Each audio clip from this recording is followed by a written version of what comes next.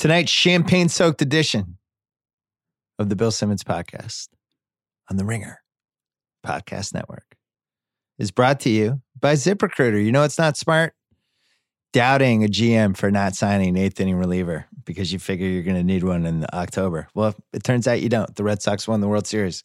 You know what else isn't smart? Job sites that overwhelm you with tons of the wrong resumes. Luckily, there's a smart way at ZipRecruiter.com/BS. They find people with the right skills for your jobs, actively invite them to apply. You get qualified candidates fast. Right now, my listeners can try ZipRecruiter for free at ZipRecruiter.com/BS. That's ZipRecruiter.com/BS. ZipRecruiter, the smartest way to hire. Meanwhile, SeatGeek is the best app for buying and selling tickets to sporting events, concerts, and more. I went to Game 2 and Game 4 of the World Series because of SeatGeek, including taking my son to Game 4. The greatest game of his life, I think. For $20 off your first SeatGeek purchase on any game or sporting event, use promo code BS, download the SeatGeek app, or go right to SeatGeek.com. Check out TheRinger.com, where Michael Bauman, Ben Lindbergh, and the prodigy Zach Cram have been writing about baseball all weekend, all month on TheRinger.com. We have movies, we have NFL, we have NBA, we have all kinds of stuff. We also have a giant podcast network that just launched a new movies podcast. I was on that podcast. We posted it on Friday.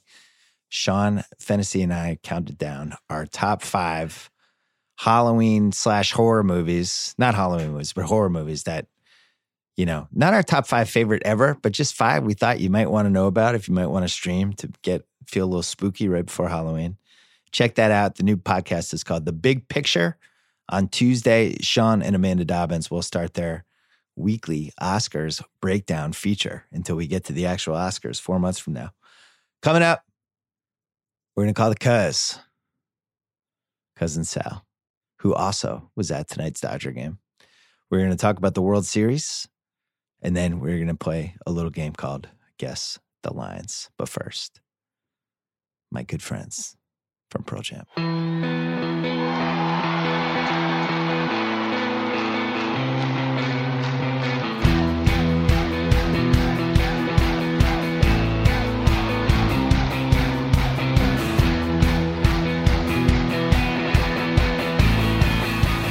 All right, Cousin Sal's on the line. We're doing this late. It is 10:38 p.m.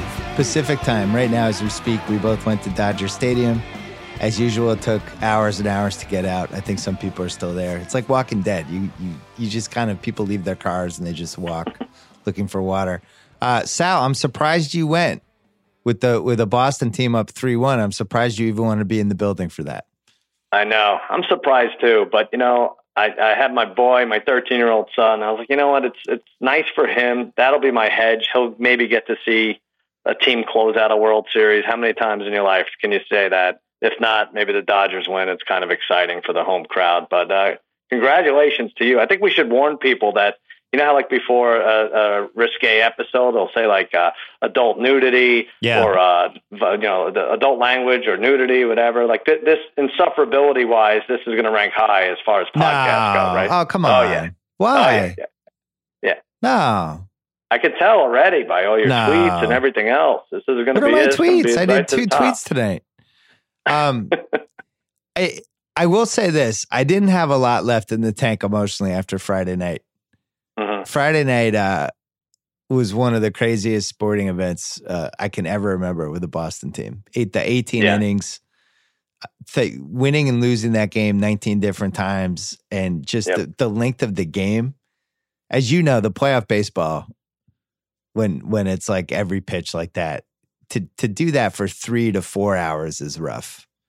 But 7... Well, the 2-3-2 is a killer, especially because the way they set it up, you got Friday, Saturday, and Sunday. So your whole weekend, if you're lucky, you're only watching 12 hours of baseball. But as it was, we watched 17 or 18 hours, right? Yeah, and, you know, I've heard the case, you know, obviously Boston's had a lot of success this century. Mm-hmm.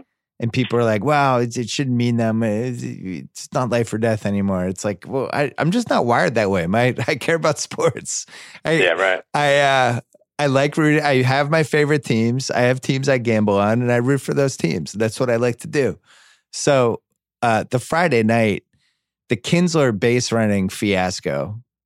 And then just like, oh man, that's a bad red flag. And the last thing you want to do is let the Dodgers back in the series. And then, having the winning out in your glove. And the guy it was almost like the Seinfeld episode when Kramer hears Mary Hart's voice and he just starts lurching around in Jerry's living room and is flailing around and falls over. Kinsler had like a spat. I watch baseball. I've been watching it since I was 4. I've never seen a second baseman ever do anything like that in my life. You think he heard Larry King phlegm, like the cough like clearing his throat, and that's what spooked him, maybe? It's just unbelievable. It's like all we need is we just one out. Just need a ground ball. I'm yelling ground ball at the TV because I felt like it was going to happen. People got on Cora for not pitching around them, but I feel like if Kinsler plants his foot, the game's over, right? Yeah, but with that said, they should have pitched around him. But I'm not going to second guess Alex Cora, who's a White Walker. But my preference would have been to pitch around him and pitch to one of the 2 terrible hitting Dodgers catchers who can't hit anything. Right. But and then it goes into extra innings, and Eovaldi, it was one of the most courageous things I've seen from a Boston athlete. I just, especially he's a free agent, he's got all this money on the line, and all the guy wants to do is pitch. And he's out there. He thinks he's starting game 4. They bring him in to go for the kill in game 3, which I agreed with. Cora went for the kill the whole season. That's just how he's wired. And Eovaldi's just out there. He throws 100 pitches. I've never seen anything like that. And then you read the stories the next day, and like Porcello said he was crying in the club. Did you read some of this stuff? No, Porcello was crying? Yeah, when Eovaldi gave up that, he comes out for his 7th inning, gives up the home run. There's video. He comes back to the dugout. All the teammates are waiting for him, and they're just like, half appreciation, half consoling him. But all of them are just overwhelmed by what he did for them. And he looked like he was getting stronger as the innings wore on. Well, you could hear him grunting in the last 2 innings, which I can't remember, not just from him, but very rarely to hear that with anything. But in the locker room after, they were all talking about, how much that meant to him that he just kept going out there. And Porcello was talking to a reporter, just started crying. So I think, in a weird way, he should have been the MVP of the series. It was a weird one to figure out who the MVP was. And Pierce ended up winning it. Porcello for crying. I mean, it's just one of a bunch of. I knew you would hate that part. I knew you'd hate that part of the story. I like it.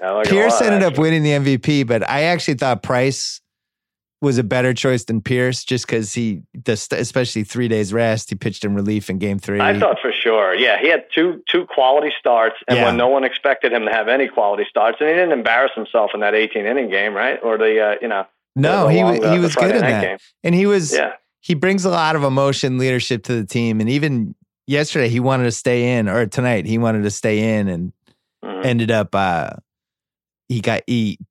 let him hit so he could keep pitching. And next inning, he got the guys out. He was walking off. He's screaming. I mean, they really fed off him.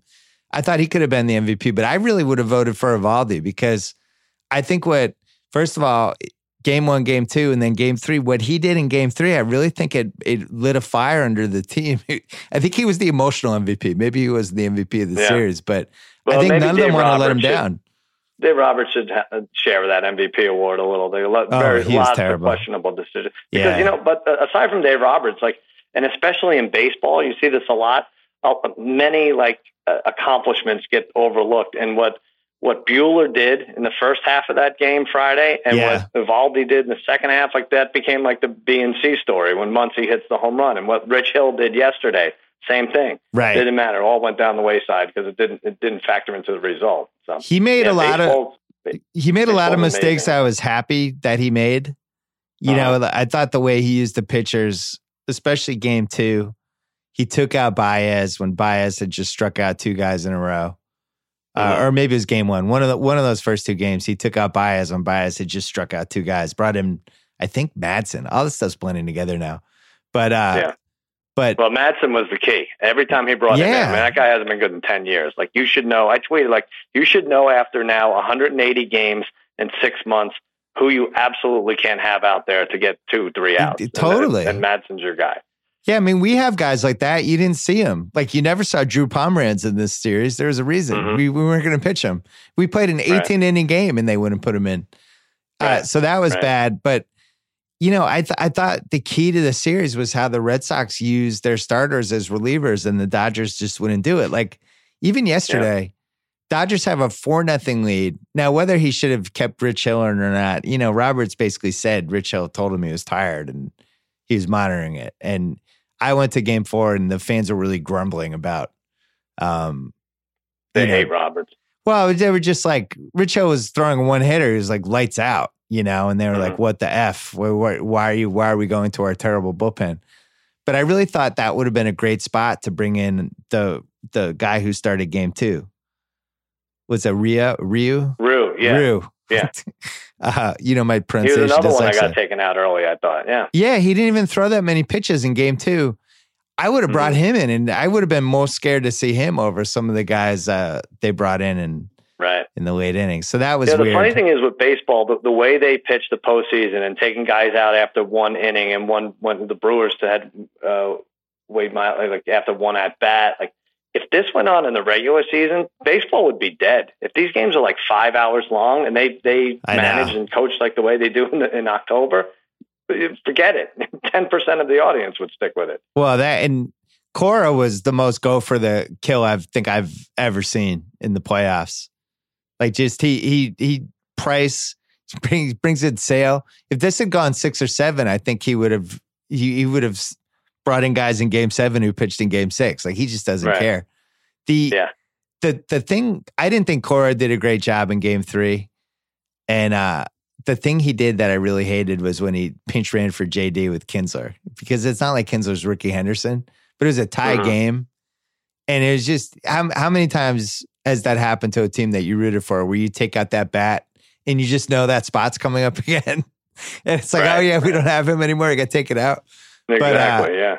But yeah, Cora, other than that, he was lights out. And I think the team really just fed off his. I've never had a manager like that. He's the best manager they've ever had. I always thought Francona was the best, but we discussed it after game 2, like who's going to be the MVP, and JD Martinez was the favorite, and you're like, well, Benintendi should be the favorite, and he's just done everything we've asked him to the first 2 games.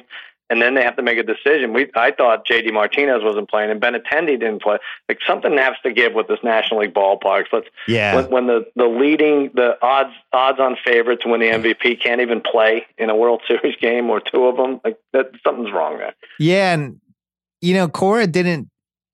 He made it so that, like, in 3 and 4, the guy who was sitting when he pinch hit, he couldn't have double switched them to take the other guy out because they weren't staggered in the lineup. So, like, Bradley I don't even think he played today. But in game 4, like, he just had one at bat and he was gone. But so there's got to be some way to stagger it when you have 4 good outfielders like that, where when one guy comes in, you can still keep, I don't know, something. I suggested just have them lay on the warning track and just not get stepped on. Just I won't be in your way. Here I am. I'm gonna sit crisscross applesauce and just don't run over me. It's my ninth guy. Well, I thought I thought he should have benched JD and gone with the outfield defense. And then when JD misplayed that trip, I was like, see, I told you. And then JD hit a homer. And as usual, outscore is smarter at baseball than I am. Right. I don't know how they won in 5, getting 5 innings from Chris Sale and really nothing from Betts and Martinez until tonight. And Bogarts, whatever was going on with him, it just doesn't make a lot of sense. Joe Kelly, much maligned, just becomes unstoppable again in October. That was weird. Of what Evaldi was able to do coming out of the bullpen when he's never really been a bullpen. It really was. It is funny. We always say this year after year about these World Series where, every guy chips in. It really does. That always ends up as who wins the World Series, right? Like your 15th through 22nd guys all have some sort of weird impact. Well, and especially like you saw that game, that Friday game, that screwed up everyone's average. Like everybody came out of that game 1 for 7. So everybody's postseason average was like 160 come game 4, So that's why I was most surprised it didn't go to a pitcher. It went to Pierce and not Price. Well, for me this weekend, like after that Friday game, I mean, shit, I can't even imagine what it would have been like to be in Boston and go to bed at like 3:30 after that game. I know. Yeah. But then you wake up the next morning and all of a sudden there's another game. And it's like, I need like a week to recover from one of the worst sports losses I've had. Friday, Saturday, Sunday. Oh my God. And you're just back at it. It's, in a weird way, it's actually kind of a good thing. Mm-hmm. You know, but at the time, I was like, wow, the Kinsler throw is going to be one of the most iconic, terrible Red Sox plays of my life. And now it doesn't matter at all because they won the World Series. But I took my son to game 4. They're down 4-0. I was actually posting Instagram stories about it. Puig hits the homer following the terrible error at first base. Mm-hmm. And I got to be honest, I was like, oh my God, we're actually going to lose the World Series because of that stupid 18-inning game. That 18-inning game was like worth 4 losses somehow. It's completely destroyed our team. And Puig gets that homer. You could kind of feel it coming. They left Erod in. Erod was great, and they left him in one batter too long. It's 4-0. And my son is like honestly ready to cry. Remember when you're 10 years old, how much sports meant? Like you just take everything so personally. Right. And I'm like, hey, if we don't, if we can't pull off anything these next 2 innings, we should probably think about leaving after the 8th. If it's like 6-0 or 7-0, we should just get out of here. I don't deal with the Dodger fans. He's like, we're not leaving. So he got like, I kind of liked it. He kind of dug deep. Nice. But Moreland hit that bomb. Dodger fans got super quiet. And that's when I felt like, oh shit, because I recognized the signs, Sal. You can see, you have it with the Mets now, because I think 32 years. So you with that sense of dread when something bad's happening, and all the history and all the bad losses kind of start coming into play. Moreland hit that bomb, which was one of the farthest homers I've seen in Dodger Stadium. They hit some rockets, even today. A couple of big ones. Moreland hits that bomb, and they're still up by a run. And it killed the crowd. And you could just feel that tension. And that's like one of the best. It's why baseball is unlike any other sport. Yeah. When a moment like that and you just feel the history. And that Dodgers, like, you're talking 30 years and just a ton of devastating losses this decade. They've had some awful ones. Game 5 against the Astros last year was one of the worst losses of the last 20 years of baseball. And then this one to blow 4-0 and you just get your ass kicked. And then we bring in our closer who can't even get 3 outs anymore. And they almost came back with the Dick T's comeback. But their fans were fucking angry at the end of that game. And I recognized it. I mean, here's what I'll say. When Puig gets the home run and they go up 4-0, they're probably a minus 1,500 to win. Yeah. And then 3 seconds later, or a second later, when Eduardo Rodriguez slams his mitt on the mound, that should go to minus 5,000. Because when does a team come back from that and win? That was outrageous. Well, and then on top of it, we had no relievers. Mm-hmm. So we had burned out everybody in the last game. So you knew Evaldi's not going. We had Brazier available, but it was like, it was like, oh, maybe Joe Kelly for an inning. And Joe Kelly ends up pitching these 2 huge innings, and kind of kept us into it. Joe Kelly arguably could have been World Series MVP. Every time he pitched, he was lights out. Gone to a pitcher. I mean, I liked it better than last year. Like last year, you can't really blame Dave Roberts for changing pitchers because some of those Astros games were like 11-9 and 9-8. And it was terrible.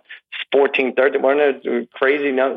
So nothing's worse than watching your team when a pitcher can't get 8 and out. I liked Friday night's game much better with the same, kind of tension in it. Friday's game was I've never seen anything like that. The Red Sox, their top of their lineup was 0 for 28. Yeah. The entire game. The first 4 guys in their lineup the first 4 spots went 0 for 28. Bogarts made 9 outs. He's 0 for 8 with double play. Bogarts and Betts were 0 for 15? Was that or 1 for 15? They were 0 for 15 with a walk. Tonight, I did feel pretty confident, I got to say. And they got the homer in the top of the first, and then Price gave up the homer on the first pitch and then struggled with the second guy. And it was like, oh, shit. All right. Well, Price doesn't have it tonight. And then he just settled down. And this David Price thing, who is the most maligned Met of your last 25 years? Like a big money guy who everybody was just like, fuck that guy. It's weird because his numbers won't bear out. He's probably one of the most dominant pitchers, but I would say Benitez is right up there. Oh, wow. Okay. Armando Benitez. Yeah. Well, Price sticking it to everybody after getting shelled in the first Yankee playoff game. And people... To your dad, no less. Even my dad. Well, my dad was never a fan. My dad now... my dad wanted me to point out on the podcast, though, before I berated him for the Price thing, that we did a podcast trying to figure out which Boston team was the closest to a title. And I said the Red Sox were third because we didn't have the bullpen. And he was like, and I told you the Red Sox were the closest. So he has that. He also quit on David Price, World Series hero. So that happened. Yeah, but the David Price, people really disliked him because he had some stuff last year and he got salty with some reporters and makes so much money, and the Yankees just kicked his ass and people were just kind of done with him. And it was this albatross contract. This is the second time this has happened in recent Red Sox history. The first time was J.D. Drew, terrible contract, and then he hit the $70 million grand slam in the Cleveland series in 2007, and it kind of made up for the whole contract. Price made, for me, it's like we won the World Series. That Price contract, it's worth it every time now. Right. You just want to win one. We won the World Series partly because of him. So I'll pay that contract anytime. And I think all the factors you mentioned, the fact that he couldn't beat the Yankees, and you would consider not even pitching him versus the Yankees. And then when they did, it was like, oh my God, what are you doing? Like that's Boston fans are like, screw you. That's what we need to beat the Yankees. You can't help us do that. Right. Go somewhere else with your hundreds of millions of dollars. The one thing that's happened with the Red Sox that I don't like, other than Sweet Caroline, which I think is an abomination in the eighth inning, I just can't stand that they do that. But the Yankees suck chants that were happening at Fenway and then even happened tonight. It's like, what are we doing? We've won 4 World Series now this century. They've won 1. Why are we even letting the Yankees even think we're thinking about them at this point? We've transcended them. The Yankees. Oh, wow. Yeah. Shots fired. I like Shots fired. 4 World Series to 1 this century. Congrats. You were better in the 20th century. I'm about now, Sal. It's 2018. 18 years in the 21st century. You've won 1 World Series. The Yankees. By the way, the best part of the game tonight, it was so good. I don't even know if did you pick it up? At some point when the Dodger fans were defeated, and they were defeated early on, but in the 8th inning, everybody in the stadium was cheering Yankees suck. Did you pick that up? I just brought that up to you. You did? I'm sorry. That's what I was talking about. What are you talking about? I was just saying how I hated the Yankees suck chant. Oh, the Yankees suck chant. Okay, yeah. That was great, though. You hated that? Yeah, I didn't like it. I thought it was like Rocky IV. It was like everybody came together at the end. Like, okay, we have a common enemy and common love for the fellow man. My point was that why are we thinking about the Yankees? Oh, I got you. They're in the rearview mirror now. I got you. Well, that was Dodger fans that started that, I think, but I just thought it was pretty funny. No, that was done by them. I do think the Dodgers have not gotten their fair share of credit for now being a tortured franchise. I think since Gibson, they even brought out Gibson yesterday. They brought him and Eck out. Today they had Bird and Magic. They're grasping all these straws, and the reality is Hershiser threw out the first pitch, right? Yeah, Hershiser. They played every card they could play, and they've just had bad luck and bad breaks, and things go wrong, and players not coming through. The Kershaw thing. Actually, let's take a quick break and then talk about Kershaw. Let's take a break to talk about G Suite, a suite of cloud-based productivity tools that includes Gmail, Docs, Slides, Sheets, and Drive. These tools improve your work life, both in terms of your experience and the outputs you create. Hence, their new campaign, Make It with G Suite. When you have 20 identical versions of a document labeled Final and No Clue, which is the latest, well, you make another version, name that one Final, right? Well, with G Suite by Google Cloud, a range of work apps like Gmail, Docs, Slides, let you make real-time updates to the same document without having to keep track of version after version of a project. And since all the tools are cloud-based, your whole team can access the same document and work on the same page at the same time. This is something that I use at The Ringer. I wish I had been using the docs, the Google Docs for way longer than I actually did. It was only the last couple of years. Stupid me. Anyway, to find out more about G Suite's productivity tools, visit gsuite.com. That is gsuite.com. Make it with G Suite by Google Cloud. The Kershaw thing, we don't need to go over like how kind of pedestrian he's been in the postseason. What was weird to me was I wasn't afraid of going against him at all when he was going against my team. I felt like we could hit him. And this is a guy who's the best pitcher of this generation. And yet, like in the Astros series last round, it's like, oh shit, we got to go against Verlander. God, I hope we can get like 2 runs. And then in the deciding game, they hit a homer that barely got out. Got 4 runs on him. It felt like a freaking miracle. We got 4 runs on Verlander. And Kershaw, it's like, we should be able to get 4 runs on that dude. You didn't even pitch Sale against them today. Like you could have pitched Sale. It wasn't well, I guess being up 3-1, you didn't have to, but what was it? 9? What did he give up? 9 runs in 11 innings against the Red Sox? And some shots. Just never seemed comfortable. It doesn't seem like the fans trusted him. It's really bizarre. I don't remember another, I've been following baseball now for 4.5 decades. I don't remember another situation quite like this. I don't either. And he might be done with Dodgers. And he's the one who mentioned that he has 3 days to decide. So I'm kind of thinking he is going to decide to leave. Is that true? Yeah. He could just be a free agent? His option is something. His option sets him free in 3 days, I think, if he wants. Holy shit. Might be time for a change of scenery for him. I don't think the Dodger fans have a lot of confidence in him either in the postseason. I didn't feel it in the stands tonight. He'll go to Boston. Evaldi will go to the Dodgers. I'll tell you one thing that is almost guaranteed to happen. I hesitate to bring this up. Machado's going to the Mets. He's such a Met. He is the ultimate Met. It just makes so much sense. Right? Is he a Met or is he a Yankee? Because I could see him going to the Yankees and he's killing a the Dodgers again next year. No, he's a Met. He's going to be in your team. It's going to happen. He will. The fans will love him for 2 months and then be bitching about him by mid-June, and then by August he'll be being booed, and he'll be on the hook for like $330 million. That's going to happen. Right, but do you think he would have made like $360 million before this month? Because I think it went down a little bit. His stock. Or does it even matter? Wasn't great for him. No, I think it does matter a little bit. I don't think it matters a lot, but it would have been. I think it would have helped his stock if he had done really well. Mm-hmm. So, on the Boston thing, your cousin was there sitting next to Matt Damon. Yeah. Wearing a Dodger shirt. Damon was wearing a red thing. They were was stupid with arrows pointed to each other. Right. It's funny. Yeah.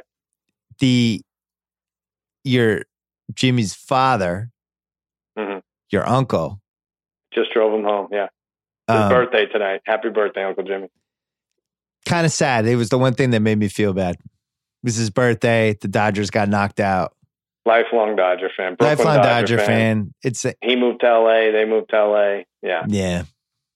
He had the Gibson homer at least. What a great moment that was. The Gibson homer? Oh, yeah. Yeah, he's got that. It was a long time ago.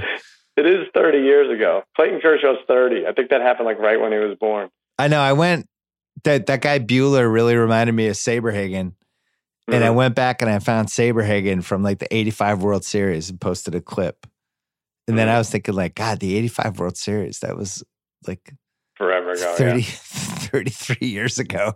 Like that Kyle was -8 years away from being born. Yeah, definitely. But yeah, you think like get the Gibson homer is just a long time. Well, yeah. Dodger fans, they were very nice.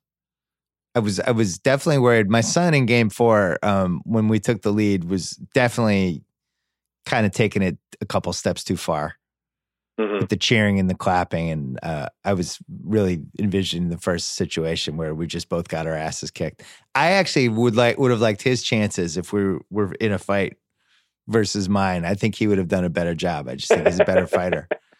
Would have done some wrestling moves. He would have done the It's a weird thing where fans become more dangerous when their team is winning than when they're losing. Like when they're losing, they're almost dejected and they're like, I don't want to fight. You know, like obviously there are some incidents where I'm completely off base on this, but I think generally Dodger fans will not go at it with you if they're losing. If they're winning. They were sad and angry, which is an emotion I recognize from pre-2004. You know, Jeff definitely, and they have an element. There's a certain part of the fan base that just has that kind of I'm ready to punch somebody look, which, you know, is what I grew up with in Massachusetts.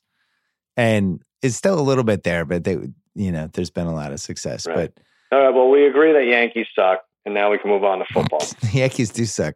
Wait, can you give me the quick gambling from the World Series? Steve Pearce probably not even on the board as MVP. I didn't see him on the board. It's funny because my friend Harry gave out Price at 22-1 on the pot. America's got against all odds, and I thought for sure that was going to be the winner. But we had Mookie Betts. What was his odds? I mean, Mookie, all he had to do was have a half decent series. He would have won. He's plus 750. Game three killed him and everybody else. Right? Yeah. He really did. But our friend Daniel was the big winner. If you need to borrow money, Daniel Kelson has a lot of it. He bet a lot on the Red Sox to win the American League and to win the World Series, and then doubled up on it and when they were like 5 games out at the All-Star break or whatever they were. So congratulations, Daniel. I mean, when did it again. You think about pre-2004, Daniel, he's like a bookie's best friend, like the idiot who bets on the Red Sox to win the World Series every year. You just take his money. And now he's got 4-15. It's pretty good. Right. 4-15. 11, what is it, 11 Boston titles in how many years? Yeah, it's 11. In the same stretch? My buddy Sully, who I went to games 1 and 2 with, his son Aiden, who just led a dramatic Situate High comeback last second. Situate High in the playoffs, Sal. You'll like this. Down 7 on their own 3. He leads them down the field, throws a touchdown, 20 seconds left. They go for 2 against Dennis Yarmouth. 2-point conversion run in by my buddy Sully's son. And they advance to the next round. Ballsy call, though. High school football going for 2 for the win. But I like that. So his son is a senior in high school, and he has been alive for 11 Boston titles. Oh, my God. Since he was, so he's 18, so he was born, what year is that? So he's born in 2000. Yeah. 2 years later, the Pats win. And from that point on, he's 11 titles. He's no recollection of any sadness at all. It's really incredible. Well, of course he should go for 2. Everything works out for the Why kid. not? Yeah. Go for 2 every time. Don't ever punt. Unbelievable. Oh, man. I want to have a podcast where you get a 17-year-old Boston fan and a 79-year-old Boston fan, and they just talk about Boston sports. Maybe it's my dad and Sully's son who are just talking about trying to come to grips with the new reality. Football, I did not watch a lot of it today because I also had my daughter had her biggest soccer game of the season, which she also won. It was a good sports day for me, Sal. Nice. And I was in San Juan Capistrano, so I was driving back listening to Rams Packers. I did not see a lot of the first game. Nephew Kyle said Chiefs Broncos was the entertaining early game. Did you watch that one? Very good. They would not go away, those Broncos. And the Chiefs did something bizarre. They didn't score on their first drive. What? And so they opened the door for Denver, and Case Keenum was good. He's hitting receivers left and right. I don't know. Mahomes was, still Mahomes, like 4 touchdowns, 1 interception. But, pretty good performance by Denver, who covered the spread. So that kills the Chiefs streak. This isn't a conversation about fantasy football as much as a conversation about the funny email thread that we had about fantasy football. Oh, it was good. It's funny, and it was violent, and it was a lot of things. There was mean-spiritedness, lines were crossed. We had this controversial trade in our league where a winless team gave up Todd Gurley and got a bunch of people back, 2 of whom immediately got hurt. And David Johnson, Sony Michel, Marshawn Lynch, who ate like 1 Skittle and then was out on IR after that. That was it. Yeah. So everybody was mad about that, and it was me and Hench just furious that now we had to contend against this team, Todd Gurley. We covered this in last week's pod. What we didn't cover was it started a sub thing. Somehow you got dragged into it because you traded Pat Mahomes for Leonard Fournette and TJ Yeldon. Right. With the case of the people who stole Todd Gurley, Jamie Egan, and Tall John, the crooks. But let me just defend myself as much as I can here, because obviously that didn't work out for me either, because it doesn't look like Fournette is interested in playing tackle football this year. That's a problem. But I wanted to mix it up. I had Matt Ryan on the bench. Everyone loved Mahomes, but Mahomes cost me 2 games by having Matt Ryan on the bench, A, and B, I traded with another winless team, or a team who was 1-5. I didn't trade with the first or second place team. So the strong part of their case, though, is that you traded Pat Mahomes for Leonard Fournette and TJ Yeldon. Yeah, that's true. That was a solid point that was a bad trade. But let me explain something to you. And you keep throwing this out. You're like, I got Tom Brady. I got Jared Goff. Like, yeah, quarterbacks don't matter that much. They really don't. Like, Mitch Trubisky's 6th in any fantasy league in the rankings of quarterbacks. So everyone gets too crazy about quarterbacks. Well, I would argue they do matter, because right now I'm beating you 89 points to 66. I got 29.45 points from Jared Goff, and you got 15.8 from Eli Manning, which is almost the entirety of my lead. You started Eli Manning. The Giants don't want to start Eli Manning. You started Eli Manning in a fantasy league. Pick off the bench? Oh, I don't care. We just talked 30 minutes baseball. We're going to talk fantasy now. No, but you started Eli Manning. It's like you're tanking. What do you go for, a first-round pick? Yeah, I want to pay. The loser pays for the banquet at Shakey's. I want. You just want to pay? Did you make a deal with Shakey's? I need to pay. Yeah. I mean, if you're going to start Eli Manning, why not start like Keanu Reeves? All right. Well, I didn't see him on the waiver wire. I thought that would inspire a lot of emails if I picked up Keanu Reeves. Eli Manning. You have to be the only person who started Eli Manning. Kyle, do you know it's a 1 quarterback lead? Can you think of any other league that anyone started Eli Manning? No, I really can't. Eli Manning, as far as fantasy goes, at 316 passing yards and 2 touchdowns. That's fine. He wasn't bad today. He didn't look bad. 15.8 for a week. He had 2 paints. That's what they call it on the CBS site. Paints. Yeah, P-A-I-N-T. Do you think, we say this every year, I think a pick 6 should be a -6. Or at least a -4. I wouldn't mind that. -4 would be great, right? I was following it on my phone on the way home from San Juan Capistrano. Jared Goff got 2 points for the 2-point conversion pass. We fuck up fantasy in all these different ways. He gets 4 points for a touchdown and 2 points for a 2-yard 2-point conversion. How does that make sense? I think we changed that. Then it used to be 1. It used to be 0, and then we had a 1, and now it's 2. I think it's 2. I don't know. I don't care. I'm going to be 0-8. I really don't care. Listen, the fact that you're 0-8 in fantasy is, now that my team won the World Series, is my number 1 favorite sports subplot right now. All right, good. You're only 5 away from 0-13. It's unbelievable. If I go 0-13 with Matt Ryan, Ezekiel Elliott, Mark Ingram, Edelman, Adams, and Baldwin, and Gronk as a tight end, I don't know. I'm never playing again. Gronk, who just, I guess, isn't going to play anymore. Yeah, that's it. Did you see the Pats Glazer reported today they were looking to trade for a receiver? Why? They want to find like a lead receiver. He said they're shopping high draft picks for like a Demaryius Thomas type. Wow, interesting. They must be really spooked by the Chiefs and their offense. Well, it made me wonder if the Josh Gordon Cinderella clock is about to hit midnight. Oh, come on. I'll tell you what, that guy will make a great catch or a productive catch, and then he'll stay down for a while. Like, you think he's hurt every play, Josh Gordon, right? Yeah, there was a disturbing. My dad was telling me he had a big play last week. It was like a 45-yard run and catch, or catch and run, and he slowed down at the end as he went through the end zone. It seemed like he was hurt, but he wasn't hurt. And somebody asked him after, and Josh Gordon said that he was winded. It's an actual quote. He's a professional athlete. He never gets to celebrate his receptions because he's either winded or the trainer has to tend to him. I would understand, like, if I'm with nephew Kyle at the dark room at 2 a.m. and the place gets raided and we run 2 blocks and Kyle's like heaving. He's like, I'm winded because he smoked 12 Marlboro Reds or whatever he did. Josh Gordon's a number 1 receiver his job is to stay in shape. He was winded because he ran 40 yards. Not a good sign for us, Sal. Just that. No. I still think I have a chance to be on the right side of history with my Josh Gordon is going to let down his next team thing. Josh Gordon's the next David Price. You'll see. He's going to light the world on. God, I hope so. Yes.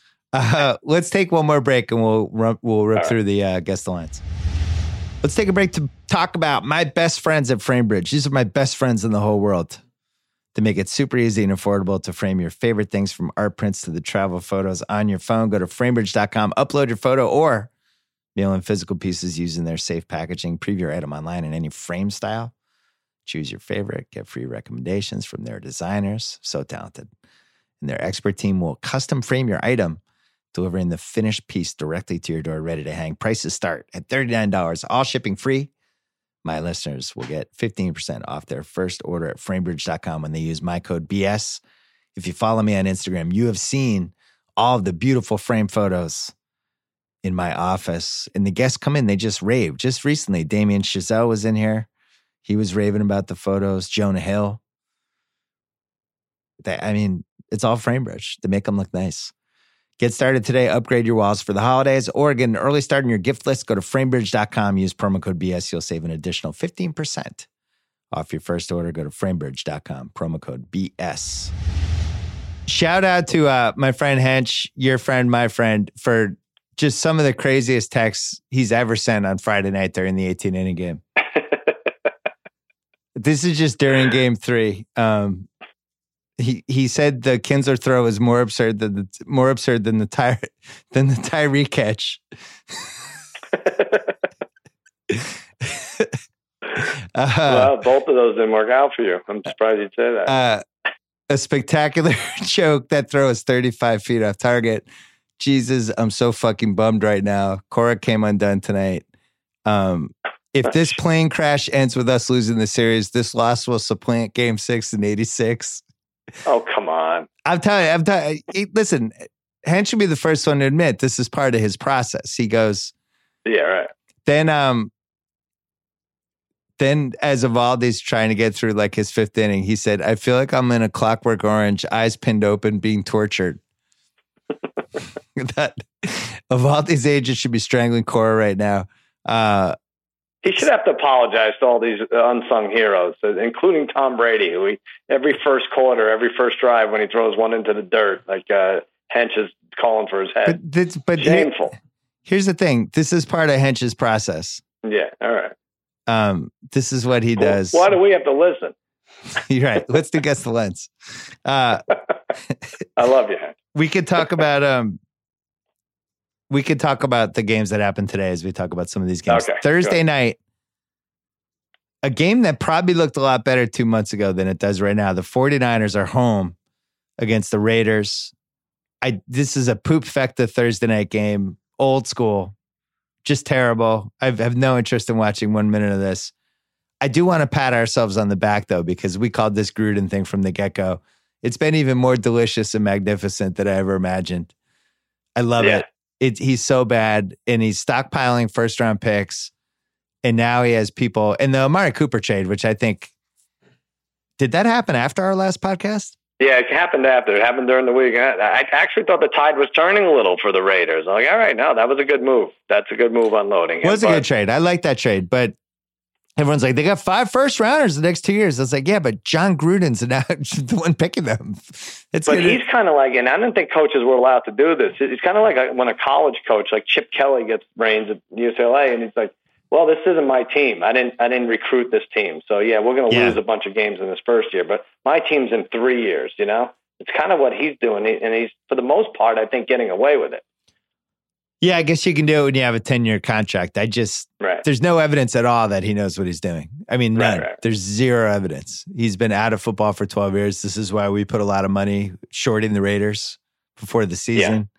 Yeah. And it seems like they are very focused on the first pick. 49ers, I have them favored by 3. Yeah, you got this. I don't know why I had them by only 1, but I guess they are a full field goal, even though the miserable loss at Arizona, I didn't see a lot of it, but I guess you do make them a field goal favorite there. It is 3. I don't have a feel for either of those teams because I try not to watch. Yeah, and like you said, this is the third clunker in a row for Thursday night games. And we should point out that there are 6 byes this week: Jacksonville, Indianapolis, Cincinnati, Arizona, Giants, and Philly. So not really going to miss any of those teams. Yeah, I know. Yeah. Indy's surprising. By the way, we took fun. Indy at 20-1. Yeah. Down to 12-1 to win the division. Well, and then with Houston, Will Fuller got hurt again. He's out for the year. Yeah. And I thought now you could just double team Hopkins everywhere and do that. But Indy's scoring. Their defense might not be great from week to week, but they're figuring it out with Marlon Mack and Eric Ebron and Well, this was our case when we went through this, which was what, last week or 2 weeks ago? We bet. I think it was last week. Yeah. We bet on them at 21 because it was a deceiving one, and they were 1-4, but it was deceiving because that having that Thursday night Pats game was just bad luck. They were really banged up. They were in the other games. They almost beat the Eagles. Yep. At least they can move the ball, which in this game, that's all that matters. Sunday marquee. I don't mind them. Saints Rams in New Orleans.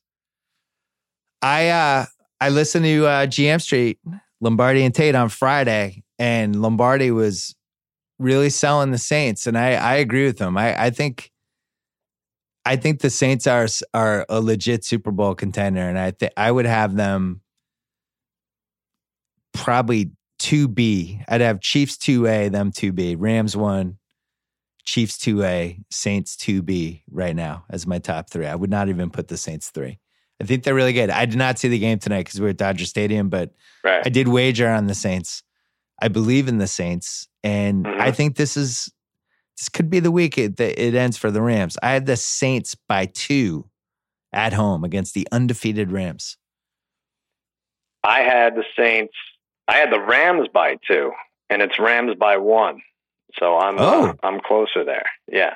Wow, the rarely seen road team favored by 1. That doesn't happen. I mean, it's a rarely seen undefeated team in November is what it is, right? Yeah. I think the Saints. I think the Rams I think you can throw in the Rams. I think that we're starting to learn that. What happened in that Packers, I think they just give up big plays. And I think the Saints are going to be able to get them. Now maybe the Rams can outscore them. The Rams got lucky today. They did. They were down. They were up 10-0, and that safety killed them. That safety killed the Packers. It made it 10-2, and then the Rams got it back, and then they were right in the game at halftime. Right. And then to not have to give the ball back to Aaron Rodgers with 2 minutes left, Montgomery takes it out of the end zone, and fumbled it. And you don't even give Aaron Rodgers a shot there. They were very lucky to walk away with that from a win. But I'll say this about the Saints. Oh, go ahead. Yeah. I was just gonna say, but the series before that, I thought was the key one because the Packers had the ball, the chance to put the game away. Yeah. And Donald got that. It was 3rd and 6. I was listening to the radio as I was going 1 mile an hour on my way to Dodger Stadium.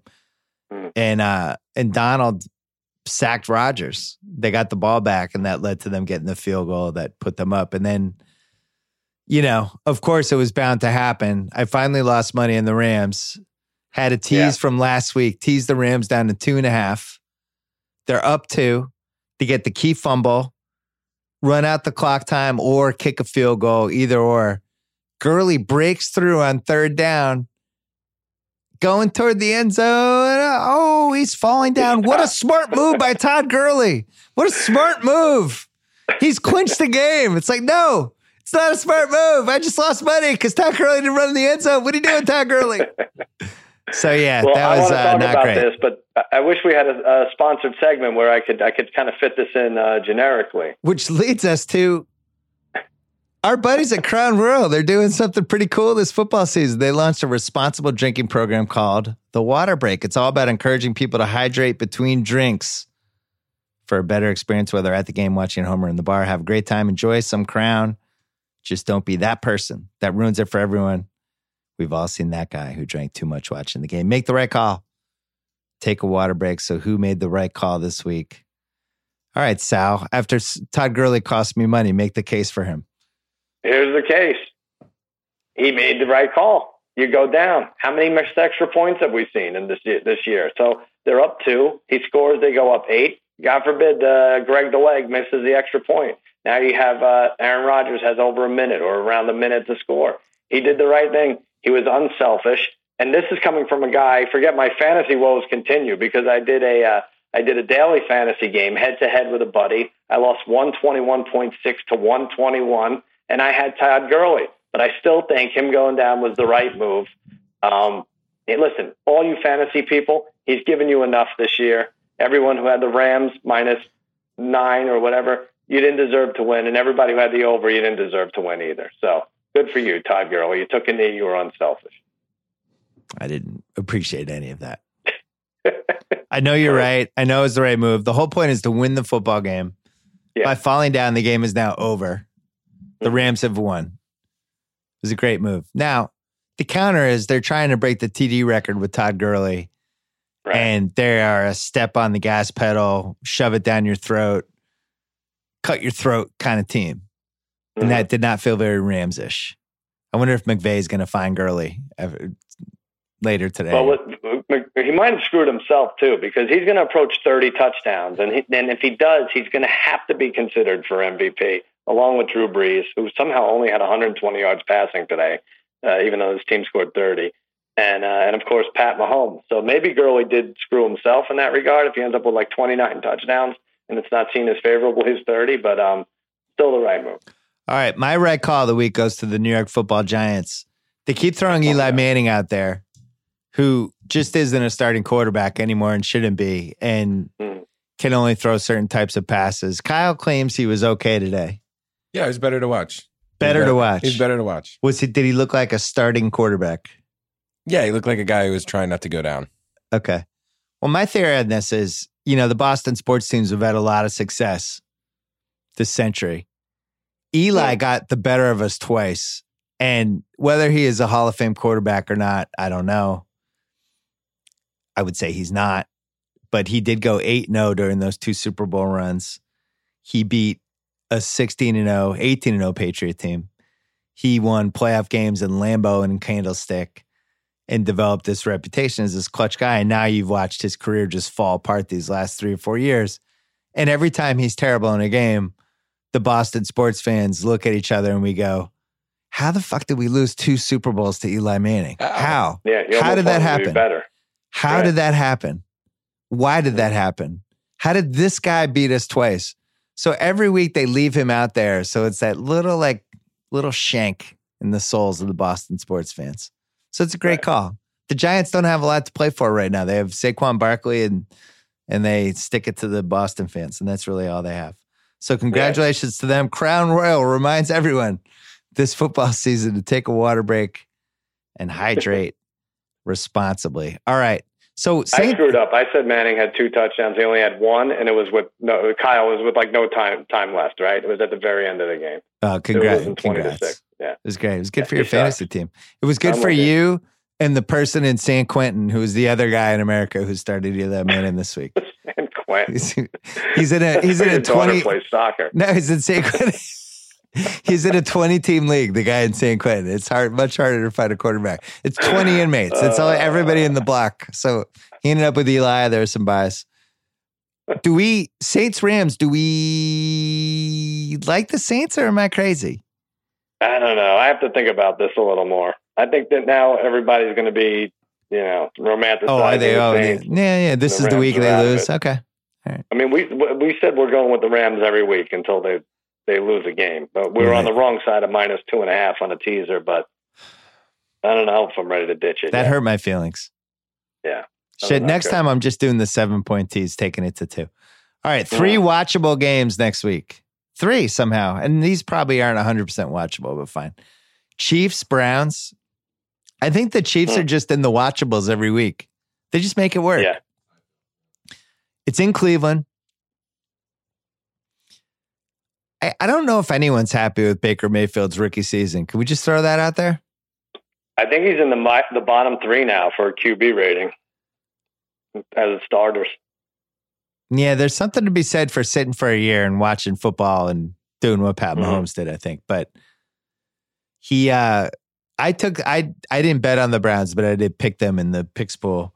I thought they would put up a better fight, but it just seems like they have a lot of trouble moving the ball. And I don't know whether it's the coaching staff's fault or whatever the hell's going on. They were talking about the Ringer Slack today, and it seems half the people think Baker might not just be ready yet, and the other half are saying it's how could any rookie quarterback do it with the team he's on and jackass coaches and all that stuff. I'm not a big fan of everybody saying, well, now there's tape on this guy, but if you were ever going to make a case for that, now that there's tape on this guy, that seems like that's what's going on here. His second month, not as strong as the first. This Chiefs-Browns game, it does feel like has some 52-10 potential. And everybody going, oh, man, maybe they rush Baker Mayfield. I have the Chiefs favored by 7 in Cleveland. You went a little light there. I said 9, and it's 8.5. Now, here's what you're going to hear all week. Texas Tech played Oklahoma, I think 3 years ago, 2 or 3 years ago, and these guys each put up like 600 yards, Baker and Mahomes. Oh, even I know about that game. Yeah. I'm yawning now because it's 11:30 at night. Sorry, audience.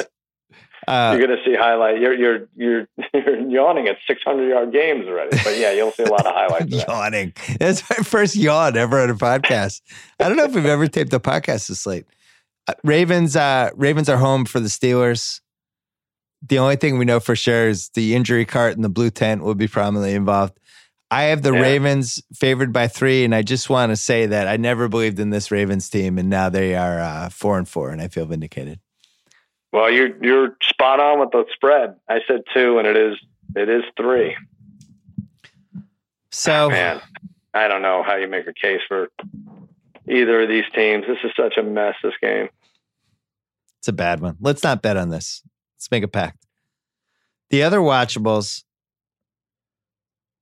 By the way, if the Ravens lose, this is kind of the season for the Ravens, right? Mm-hmm. They lose this, they're 4-5. Is that the first loss against Pittsburgh? 4-5 is bad, yeah. 4-5. Did Pittsburgh beat them already? I want to say they did. They did, right? And they beat them at home? Yeah. I think it's pretty unrecoverable. I don't see any team with Joe Flacco going 6-1 or whatever down the stretch. Yeah, Ravens beat Pittsburgh. 26-14. The Ravens beat Pittsburgh? Yeah. Oh, so it's not. So 4-5 is not that late then. Well, we are tired. Yeah. 26-14. Yeah, they beat them up. I watched that game too, but it's 11:30 at night. What do you think of that, though? I mean, let's say the Ravens do grab the 5th seed. That's a fun wild card game. Ravens at Texans.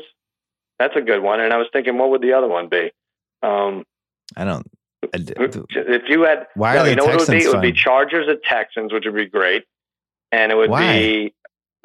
You don't think that'd be great? I think the Bengals are way more fun than the Texans. And then Bengals at Steelers would be the 6-3. That's a fun one. Yeah, that's a good wild card weekend, though. Yeah, but you left out our team, the Colts. Oh, yeah. They're the 7th. Andrew Luck. Oh, you left me out.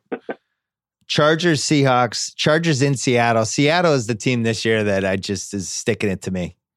I lost money on them today. I had Detroit. I got excited that they picked up Snacks.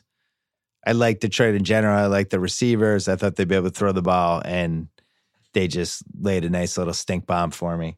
Now they're hosting the Chargers. I'm sorry, the Seahawks are hosting the Chargers. Mm-hmm.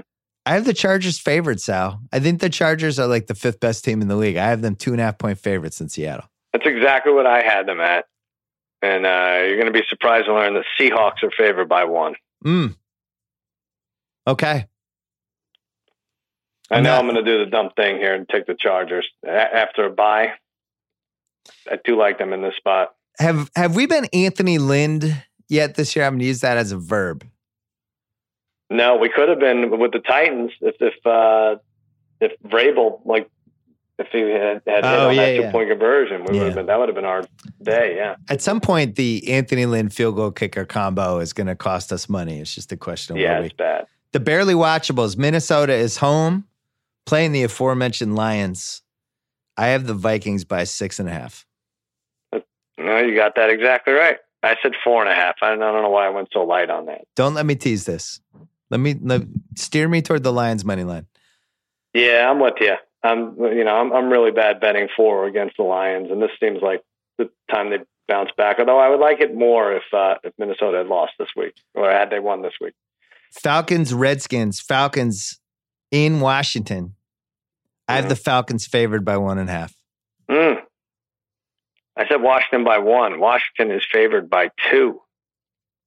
5-2 Redskins. That's stupid.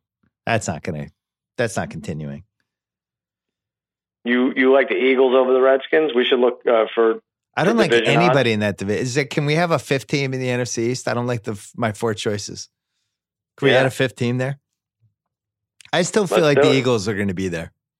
That's what I do. Huh? Yeah, I do. Yeah. I think that they'll get a little healthier. They'll find some weird random dude on a practice squad who's all of a sudden an electric receiver. Something stupid will happen. They looked okay, and the Jags are normally unbeatable, invincible in London. I know. What happens with Sir Blake Bortles now? Now he's got nothing left. It's over. Can you go further east? What is there a country? There's got to be a country, right? Ireland? Right? Mexico Brussels City? Spain? Further east? Go to Spain. I think it's over for Bortles. That's it. I felt bad for him. He used his legs. He ran for a couple first downs. It wasn't all his fault today. I stand by the London games. I think they're fantastic. I loved waking up again today. Waking up at 6:30. It's just great. We talk about it every week. We just love it. But you and I have gambling problems. There's now 14. It's now hour 14 for us on football. Panthers, Bucks in Carolina.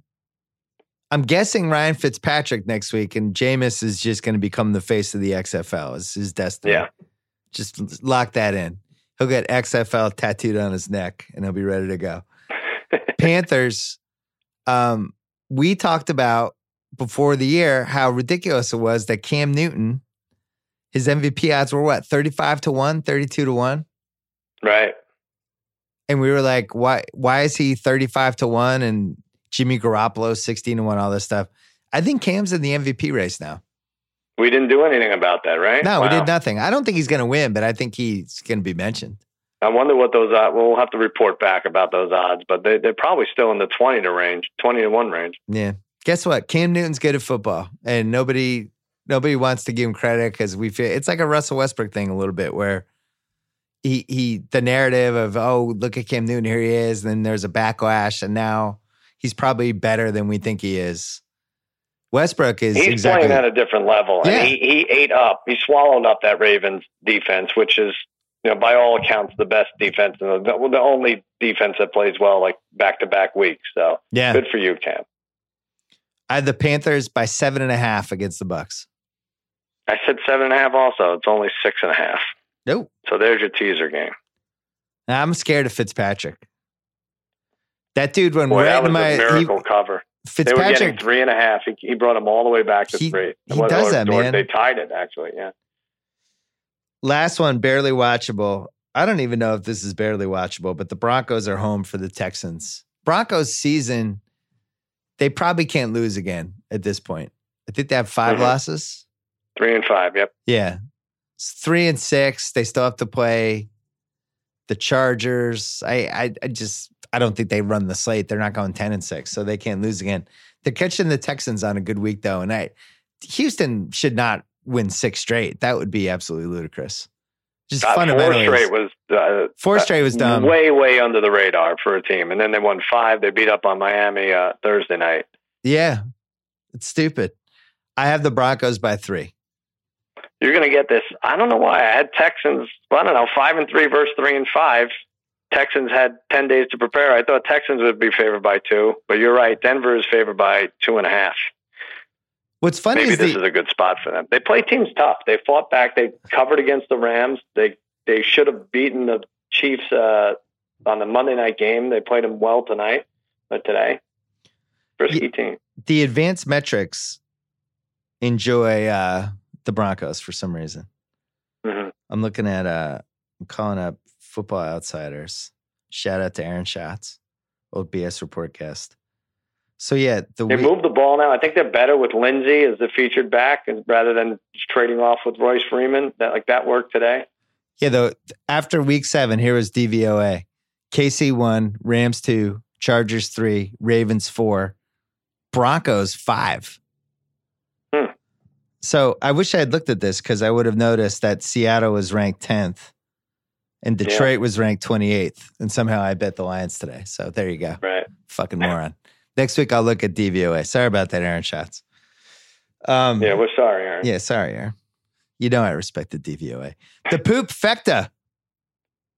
This is a poopy one. It's nice. It's got a nice little stink to it. Dolphins home for the Jets. I had the Dolphins by 3. No, you get this exactly. You're beating me up this week, I think. Wait, hold on. 1, 3, 7, 2, 3. Yeah, you're beating me. I had 4. It is exactly 3. Well, it's my third best win of Sunday. Just so you know. The Red Sox played already, right? The Red Sox winning the World Series is 1. My daughter winning 1-0, staying undefeated in her league is 2. And me whipping you and Guess the Lines is a distant 3rd. How dare you? So I might rest my starters. Did you mention the fantasy dropping you're handing me? Well, I was 32-point favorites on the CBS site, so I knew I was in good shape. And then how was that possible? They didn't even know that I was picking up Eli Manning yet. Then I saw Eli Manning, and I thought you were trolling me and something like to see if I was looking. And then you actually, all of a sudden, the game started, and he was still in there. You know what I did with this league? It went under the radar. By the way, the Dolphins beat the Jets already. Yeah, 20-12. But I picked up the Rams' backup running back. Do you even know who that is? Did you really? Who is that? Because I think he's going to play, and all this Todd Gurley talk, but I think he's going to play weeks 15 and 16 during our playoffs. So I picked up Malcolm Brown. I spent $15 on him, and I might trade him for Gurley straight up because these jerks aren't even going to get to use him in the playoffs. You watch. Oh, they're going to be 14-1 with nothing to play for. But we just passed a rule that nobody who's 5 games under 500 can trade. I didn't. I can't trade. But we did pass that rule. I must have missed passed that. it right now. I just passed it 2 minutes ago. I thought I would have heard of that. Wow. I passed it right now. Sunday night, Pats Packers. Hold on, you missed the game, but there's no line on it anyway. Chicago at Buffalo. Oh, that was a game? Yeah, but there's no line. I think because who is it? Josh Allen's out. Well, they don't know about Josh Allen. Is that a barely watchable or is that a poop fecta? Where would you put that one? I say barely. I still like watching the Bears anyway. Yeah. All right. Well, we'll skip that one. All right. Sunday night, Pats Packers. Tough to know what's. I mean, the Pats are playing tomorrow night. They're playing the Bills. Mm-hmm. No idea. It could be one of those classic Belichick, Milton Berle whip out just enough to win the dick contest. Mm-hmm. I don't know what to expect. They definitely will not be showing a lot for this Packer game the following week because you know how much Belichick respects Aaron Rodgers, Mike McCarthy. The one thing I did think about this with the Rams today, having them in a tease against the Packers, it does suck to bet against Aaron Rodgers. I just don't like it. Yeah, it does. But that's why we had the teaser. We didn't want to bet the full line. But he's going to backdoor cover us. Yeah, but it just you just don't feel good anytime he has the ball. I'm not doing it again. I know, but the Rams shouldn't put up 0 with 3 minutes left in the first half or whatever. That should never happen. But the problem is, I think with the Rams, like against a team like they were talking about this on the radar, and I agreed. Like against the Packers, you got to do no huddle and just keep their defense on the field. Don't let them do all the shifts depending on what down it is and bringing in fresh bodies, all that stuff. You just they started doing that. Yeah. So I think they're in trouble with the Pats because if that's a weakness for the Packers, Brady will just stay no huddle the whole game. Mm-hmm. Pats by 7 is my pick. I said 7.5, only 6. So you get that. This is a tough betting week, right? I mean, we like Kansas City. If we're just picking winners, Kansas City beats Cleveland. They have to beat Cleveland. And then I don't know. You don't like Minnesota over Detroit. You don't trust Carolina over Tampa, and you don't want to bet against Aaron Rodgers anymore. I like the Panthers, but I'm afraid of Fitzpatrick. Yeah. I wonder if we're being stupid by not just betting against Hugh Jackson the rest of the way until he gets fired. Yeah. Well, we know some people who know some people, and they're starting to get nervous that the Hugh, the comedy experiment known as Hugh Jackson, the head coach of the Browns, is about to end, like for real. Oh, really? Yeah, and that'll be a sad day. Then they might bring a new guy in who is actually decent. Knows how to coach these guys. Well, we should try to bet on him against him one more time.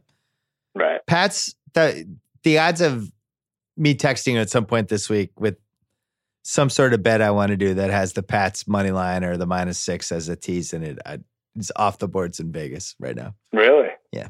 All right. Monday night, your team, the Cowboys, the Clapper was in attendance Friday. We didn't talk about that. He was at game 3. The Clapper, front row, doing some clapping. I tweeted, I was like, no wonder there's an offensive drought. Look who showed up. Right? Yeah, it's true. Garrett showed up. Nobody scored a run for 12 innings. What is he doing? The only thing I was hoping, I was like, maybe this game will last 2 weeks. The game 3 will last 2 weeks, and he won't be able to appear on the sidelines of the Cowboys Monday night against the Titans. But it unfortunately ended. Garrett was here to interview for the quarterback coach job at UCLA because that's going to be his next job. How about, I don't want to pin this on Garrett, but somebody on the coaching staff asked Amari Cooper when he first got to the Cowboys, do you know any cool plays? Can you teach us any cool plays? Did that really happen? I didn't know that was an urban legend. What? That happened? You think it's an urban legend? I don't know. Felt urban legend. I don't legend. care. I'm reporting it as fact because it just makes too much sense. Hold on. I want to talk about the Amari Cooper trade too, so let's take one more break. Hey, let's talk about FanDuel. Football season well underway. We are 2 months in almost. I do not have any regrets about the fantasy team I picked in my league where I just kicked Sal's ass this weekend, actually. But I do have regrets with daily fantasy, which I love. And as usual, I did another bad job this week. I don't know. I'm in the daily fantasy slump. And yet I still love playing on FanDuel all season, despite my slump. Over at FanDuel, you get the excitement of researching and building your team each week. Regardless of the outcome, FanDuel has never been more fun or easy to play. Play in their Gridiron Pick'em contest every week. It's a free contest. All you need to do is pick winners. No spreads. 10K split amongst the top pickers. This is now baseball is behind me. I'm really going to throw myself into football over this next 4 months, including daily fantasy. I will have recommendations maybe if I can get my crap together. I like the single entry contests. I like the Superflex lineup. Superflex is fun because you get to add one more kick-ass person. Although I think everybody just adds Todd Gurley at this point. I've tried other DFS. I can never say DFS, Kyle. Why is that? What's wrong with me? I don't know. Keep that in. I want everybody to hear my stammering. I've tried other DFS sites before. If you're not a fantasy expert, FanDuel is clearly the place to play. New users get a $5 bonus when they make the first deposit. Come play with me at FanDuel.com/BS. All right, we're back. We have Cowboys Titans, our last game. I had the Cowboys by 3.5 against the Titans. That's exactly what I had. Why does Vegas have this by 6? I know, it's ridiculous. That's ludicrous. Oh, man. There's going to be a lot of clapping. Tennessee had like 16 days off, right? Like, then they had a bye after the London game. 15 days it'll be. Mike Vrabel versus Jason Garrett is probably worth 12 points for the Titans. They already have 12-0. Yeah, I like Vrabel there. So, quickly, the Amari Cooper trade. So when I don't know what this is like. I've had really bad owners in my life. I've only had one owner who was just off the rails. It was John Y. Brown in the Celtics 40 years ago, late 70s. He was this Kentucky billionaire. He's married to Phyllis George. He somehow he did a franchise swap. He owned the Buffalo Braves. Franchise swap. All of a sudden, he was Celtics owners. Red Auerbach was hoarding these first-round picks. He had all these first-round picks. And this guy, John Y. Brown, superseded the great Red Auerbach and traded 3 first-rounders for Bob McAdoo. Mm-hmm. And Red Auerbach almost quit. He ended up getting 2 of the picks back by trading McAdoo. It led to the McHale trade. It was all fine. It's the only time I ever remember feeling helpless with an owner. Like, oh my God, that guy might do anything. He might just completely fuck us. And now that's basically your life as a Cowboy fan. Like your owner is like, we're going nowhere. We have no chance to win a Super Bowl. My coach is terrible. My quarterback is maybe a B-. This is not a Super Bowl team. I'm going to give away my first round pick for a guy who I think had 4 one-catch games out of his last 10. Amari Cooper. Well, there's a couple ways to look at this. The best for case scenario way for the Cowboy fans to look at it is Jerry Jones has had enough of Jason Garrett, and he's not giving him a pass. And so he's saying, you need to win with this team, and we're giving you Amari Cooper, and so you're not going to have any excuses come December or January when we renegotiate or decide to let you go. So that will be good because this is not going to work out. Secondly, you could say like the Cowboys could have drafted Calvin Ridley, would have been a first rounder, so it would have been the same thing. But the way I look at it is, if the Raiders are asking for a first rounder, you don't have to give them a first round. Right. Like, when have you ever not negotiated anything, right? Like, if someone comes at you with a fantasy trade, you're never going to accept it straight up. You're going to counter, even if you end up going with their proposal. You have to counter, right? I don't know what goes on with this unless they're offering you Leonard Fournette and TJ Yeldon. Oh, shut the hell up. Then you don't counter. You grab that as fast as possible. I'm hanging up. It's freaking midnight. I've had enough of that talk. Well, I didn't understand why you didn't get a pick in the trade. Yeah, why right. wasn't it a first for Amari Cooper and a third? Mm-hmm. That also I wouldn't have done and would have been ridiculous. But at least like you got a pick back. Yeah. This was like this is like worse than what the Brandon Cooks trade was. We traded Brandon Cooks for like the 28th pick in the draft. What do we get in the Rams trade, Kyle? Like 28, something like that? And this could be like the 12th. The other thing, Lombardi made the point about could you lottery protect it? Make it like if this pick's in the top 10, you get our second rounder instead. Right. Yeah, that's a lot of that goes on. Yeah. I think Jerry Jones like, what do they want? So they won't bend on it? Fuck it. Give it to him. No, but I think the Jason Garrett, I don't know why you have to turn your franchise upside down to make excuses for Jason Garrett, but I do think that's what this is. This is, all right, Garrett, make your move. This is the best team we can give you. I'm trying to think how many receivers I would give up a first round pick for. I just feel like Dez would be. Cooper's great. He's very good. I think he's a nice fit in another organization. It's not going to work out for the Cowboys. I think Dez will put up the same numbers if they had signed him for nothing. They wouldn't have to pay that guy to play the rest of the year. Or just trade a third for Devontae Parker and hope he stays healthy. Right. Very strange. I mean, when the news comes out that 5 other GMs didn't offer a first rounder, doesn't that make you want to secede from the union a little bit? When the Eagles offered a second. Yeah. So that make me think, second is basically a third, right? Do you think when the Raiders said yes, Jerry Jones was like, we got him? It's going to be the funniest thing is if you end up going like 6 and 10. Yeah. And then that's like the 11th pick in the draft. That's the other thing, because it's just embarrassing if that pick comes back to haunt you in a profound way.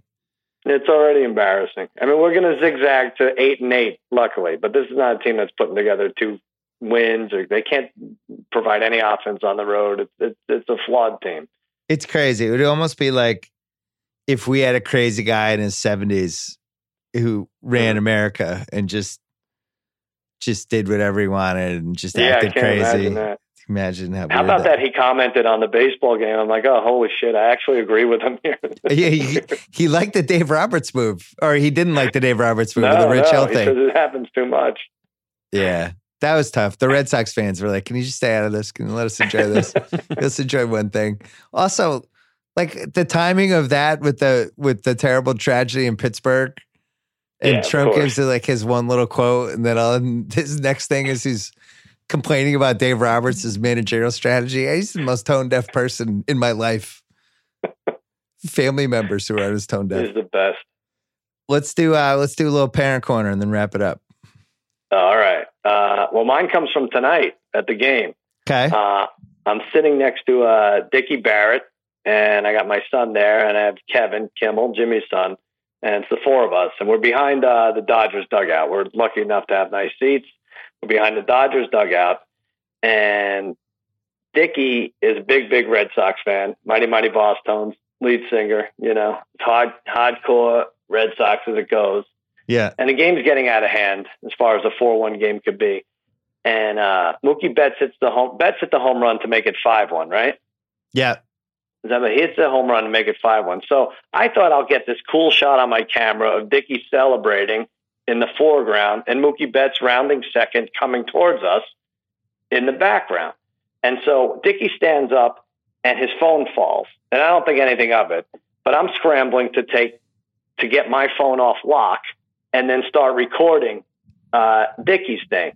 And Dickie celebrates, drops his phone, and then grabs my phone and won't let go of it. And now we're like struggling and like people are watching us. And I'm like, what are you doing? And I thought this was part of his celebration. He was going to grab my phone and like throw it against the netting in front of us or something, but I'm not letting go of my phone because I don't know what he's up to. And now he like elbows me in the eye. And he's really grabbing at this phone, and to a point where I think Mookie Betts is like watching us fight as he's coming around second base here. And now I elbow him in the ribs, and I look up, and now he finally lets go of the phone and says, "Will you just give me my effing phone back?" I was like, "It's not your phone, dude. I'm trying to record you celebrate. Your phone's on the floor." So he thought that I stole his phone and was like doing weird things with it. So we almost had a fist fight as a result. And I look over to the right, and my boy, and he's definitely my boy, my 13-year-old Archie, is recording the whole thing. Records the whole altercation, which I want to put on. I want to try to put online, but Dickie's mad because he knows he behaved like an ass buffoon, and now he's not allowing us to do it. But I'm going to get him to sign off on it. So there you go. There's my boy. So the same person who took a selfie with Damon and Affleck and put it up without asking their permission is now upset. Now he won't give you permission to use this video. You're Is right. That what you're telling me? You know what, Bill? You're right. I had not even considered that side of it. Damn it, you're right. Good. I'm gonna write that down. Unbelievable. Oh man, I was like, what is going on here? Now like my eye is a little sore. I was like, what the hell? What a maniac this guy is. Team won. He thought I took his phone. I don't have a good parent corner this week. Really? Yeah. They don't all have to be good. Yeah, I didn't want to force one. I mean, I took my son to Game 4, and they had the Souvenir Cup Dodger things, right? The World Series cups. It's like extra. Mm-hmm. It's a giant Coke. So I got that for my son, and I just got to say, like, I really feel like that's like little kid cocaine. If they're going to drink that much Coke, and that's because they're going to finish the Souvenir Cup. It's not like a little kid's going to go, I'm going to drink half of that. I shouldn't have all of it, right? They're going to have the whole thing. So he has the whole thing, and then he's hopped up from the moment, he's just crashing. Like 4-0, he's crashing the same way you would crash if you're like at some nightclub and you've mixed all these drugs together. And then they win back up, and he's all like boisterous and crazy because he's got like 42 ounces of Coke in his system, and he's clapping, and I'm settling him down, and he's like losing his mind during the game. And it was honestly like we were at a nightclub and we had just done an 8-ball in the bathroom, but it was a World Series Souvenir Cup. So maybe they could do something different now that the whole country is obese. Maybe it's just like a souvenir straw. Like, forget about the cup. It doesn't need to, you don't need to, it's bigger than some apartments in LA at this point. Yeah, what I was thinking was there should be, the souvenir cup should have some sort of gimmick with it where it seems like it's a full soda, but it's really only like 1/3 full. Right. And the rest of it is like, it's like some weighted whatever that moves around, and he keeps thinking he's sipping the soda, but it's just nothing. Oh, that's pretty good. Yeah, put some heft to it. Yeah, either that or make it like a champagne glass kind of thing, where it's just skinnier. Oh, like it gets skinny as it goes. Yeah. Yeah, because then we come home and he's up till like 12:30 playing Fortnite because he's like trying to come down. It's like, Kyle, what do you take when you need to come down at the end of the day? Sleep. Ambien? Food usually. Food? Try to get the itis and fall asleep. Uncle Corner. That's what you do when you try to get the itis? Yeah, absolutely. Keep a trash What's can the thing close by. when people mix drugs who are like super druggy? Like love crossfaded. cocaine and then they go the other way, Quaaludes, right? Quaaludes? Are people still getting their hands on Quaaludes? I'm so old. I have no idea. Quaaludes. They don't have Quaaludes I think anymore? they'd be expired Quaaludes, which I think the Wolf of Wall Street taught us is a no-no. Maybe that's what they should have with the souvenir cups. They should have something that also brings the kid down. Like you have the giant souvenir cup, but then it's It's like Sour Patch Kids, but they're flavored in a way that they're like the heavy kids Sour sedated. Patch Kids? Yeah. Yeah, they're sedated Sour Patch Kids. You mix those up Speaking together. of kids doing drugs, Kyle, did you have fun at my Halloween I had party a fantastic yesterday? time. I had a fantastic time. It was great. Okay, good. Kyle has a story, actually. Kyle was there. Tate, Titus. Kyle has a story about Ken. Oh, but I was going to say, let me. I know he corrupted him. Actually, can I just tell Kyle's story of Ken? Go ahead. I'll tell the edited version of it. Yeah. He's like, Kyle tells me, I met Ken. I'm like, oh, you met Ken? He's like, that was yeah. the first time. Yeah, and he's like, yeah. I was like, good guy, right? And he was like, yeah. He coughed on me twice, and the second time, stuff came out of his mouth and went all over my face. So that was a bummer. Yeah. Was it Quaaludes? I don't think Quaaludes smell like that. I'm like, what do you mean he coughed? And he was like, well, we were doing something, and it ended up with him coughing. And Debris, Sal. Debris. He coughed debris on me. And so I wish Checking that his prostate. What did it call? Why is he coughing, Kyle? What happened? So then Kyle goes, so I wish that hadn't happened, but good guy. Overall, it was a good party. Wasn't a deal breaker for me. When he coughed debris on me. Other than that, good guy. So yeah, he got to meet Ken. I was really sad I missed the Halloween party. I thought you dressed up as a Cobra Kai guy, which I thought was magnificent. You were missed. Yeah, it was YouTube themed, and yeah, I was a Cobra Kai guy. But I will say the ringer guys for the ladies there. You know, my cousin Mickey and actually Daniel getting a lot of time here. His wife was like, "Hey, introduce me to your friends." So now I have Jimmy Kimmel Live friends. I have Lock It In Fox friends. And I was like, oh, and I thought she pointed to the Fox people. So I go to move over to them, and they're like, no, we don't want to meet them. We want to meet those guys. Points to the ringer guys, the handsome guys, Tate and Titus and Kyle. I was like, oh, all right, here you go. Wow. And, yeah. Made some noise there, yeah. One shining boner. That's the next tattoo. So this is now they're taking this on the road. Oh, yeah. This could be dangerous. Yeah, it's going to be good. So the Lock It In people were there, so you had like 3 different parts of your orbit? We had a lot of groups there, yeah. Exciting. A lot of coolers. A lot of coolers. And Ken? Yeah.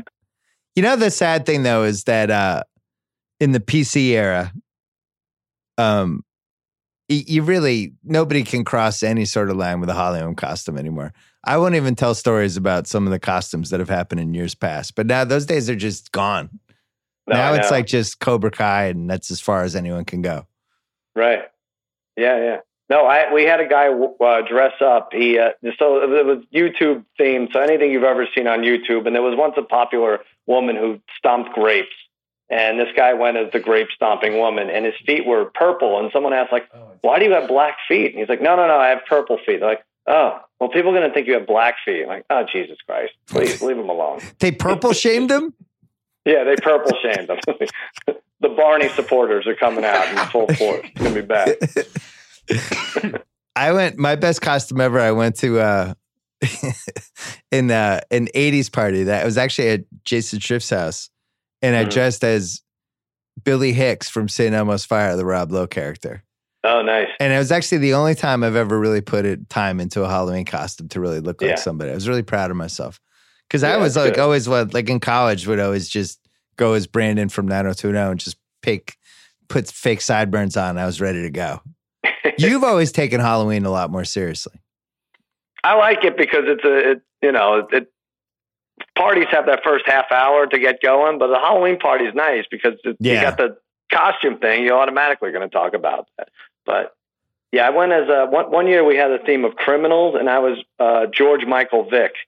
I dressed as George Michael and Michael Vick. I mixed them up. That's awesome. All right, cuz, plug Lock It In. Did you win this week? Lock It In. I won. I'm the king. I've won 4 to 5 weeks. This is really getting boring. Like this Todd Furman's supposed to be an expert. I wipe the floor with him every week just about. That's Monday through Friday, 4:30 to 5:30 Eastern. I'm also doing the pregame show with your boy Rob Stone on Saturdays on Fox. How have your picks been? I was 1-1 this week, so I give 2. What are you going to do? Do you want? I have all kinds of photos of Rob Stone that are just not flattering for him. If you want me to forward any of those, do you want to bring those into the set? Yeah, let me have all of those. I have photos of him with frosted tips. I have photos of him passed out. Like whatever you want. I have all the Rob Stone ammunition you'd ever want. I'm going to have to go through your catalog and pick some there. Because, yeah. I mean, I can't do much better than Frosted Tips. No, I know. So he had a Seacrest phase, huh? Yeah. Yeah, he did. Awesome. He really did. That's awesome. And also my iHeart Emmy Award nominated podcast Against All Odds this Tuesday night. Oh, yeah. When is it? This Tuesday night the voting is? No. That's just when the podcast comes out this week. Oh, that one. Oh, but there's voting for the awards. I've thrown all my support behind your podcast for a while. I want people to vote for your podcast. We're in the same category. They should. I mean, your podcast, you get Barack Obama and Matt Damon, and I get Harry. So, and we're still nominated. First of all, if you win, I feel like I win too because we're on the same team. I would much rather see you win. I didn't even tweet my podcast. I tweeted yours. We're up against each other. It's me and you and Coward and what is it? Pardon my take. There's a few of us. Yeah. I want you to win though. All right. Well, thank you, buddy. And I'll tell you, our friend Ken opened up a shell company in India where people just call all day and vote for Against All Odds. So if this doesn't work out, something's wrong. And then he coughs debris all over Kyle. All right, let's do Against All Odds. Sal, as always, good job by you. Good job by you. Congratulations. You Thanks, buddy. All right, thanks to the Cuz. Thanks to ZipRecruiter. Don't forget to go to ZipRecruiter.com/BS. Thanks to the Ringer.com, Ringer Podcast Network, and The Big Picture, our new movie podcast hosted by Sean Fennessy. I was on it on Friday. 5 of my favorite horror movies that you could stream. Thanks to FanDuel. I am excited to be playing on FanDuel this season. Get the excitement of researching and building your team each week, regardless of the outcome. They have tons of ways to play, like the Gridiron Pick'em contest, where you just pick winners, no spreads. 10K split amongst the top pickers. FanDuel, clearly the place to play, even if you're not a fantasy expert for DFS. New users get a $5 bonus when they make their first deposit. Come play with me at FanDuel.com/BS. It is now 12:05 PT. We took this one past midnight, Kyle. Feels good. Feels awesome. Let's wrap this up. I'll cough some debris on you. We'll be back later in the week with more BS podcasts. We have some good stuff coming, as always. Thanks for your support.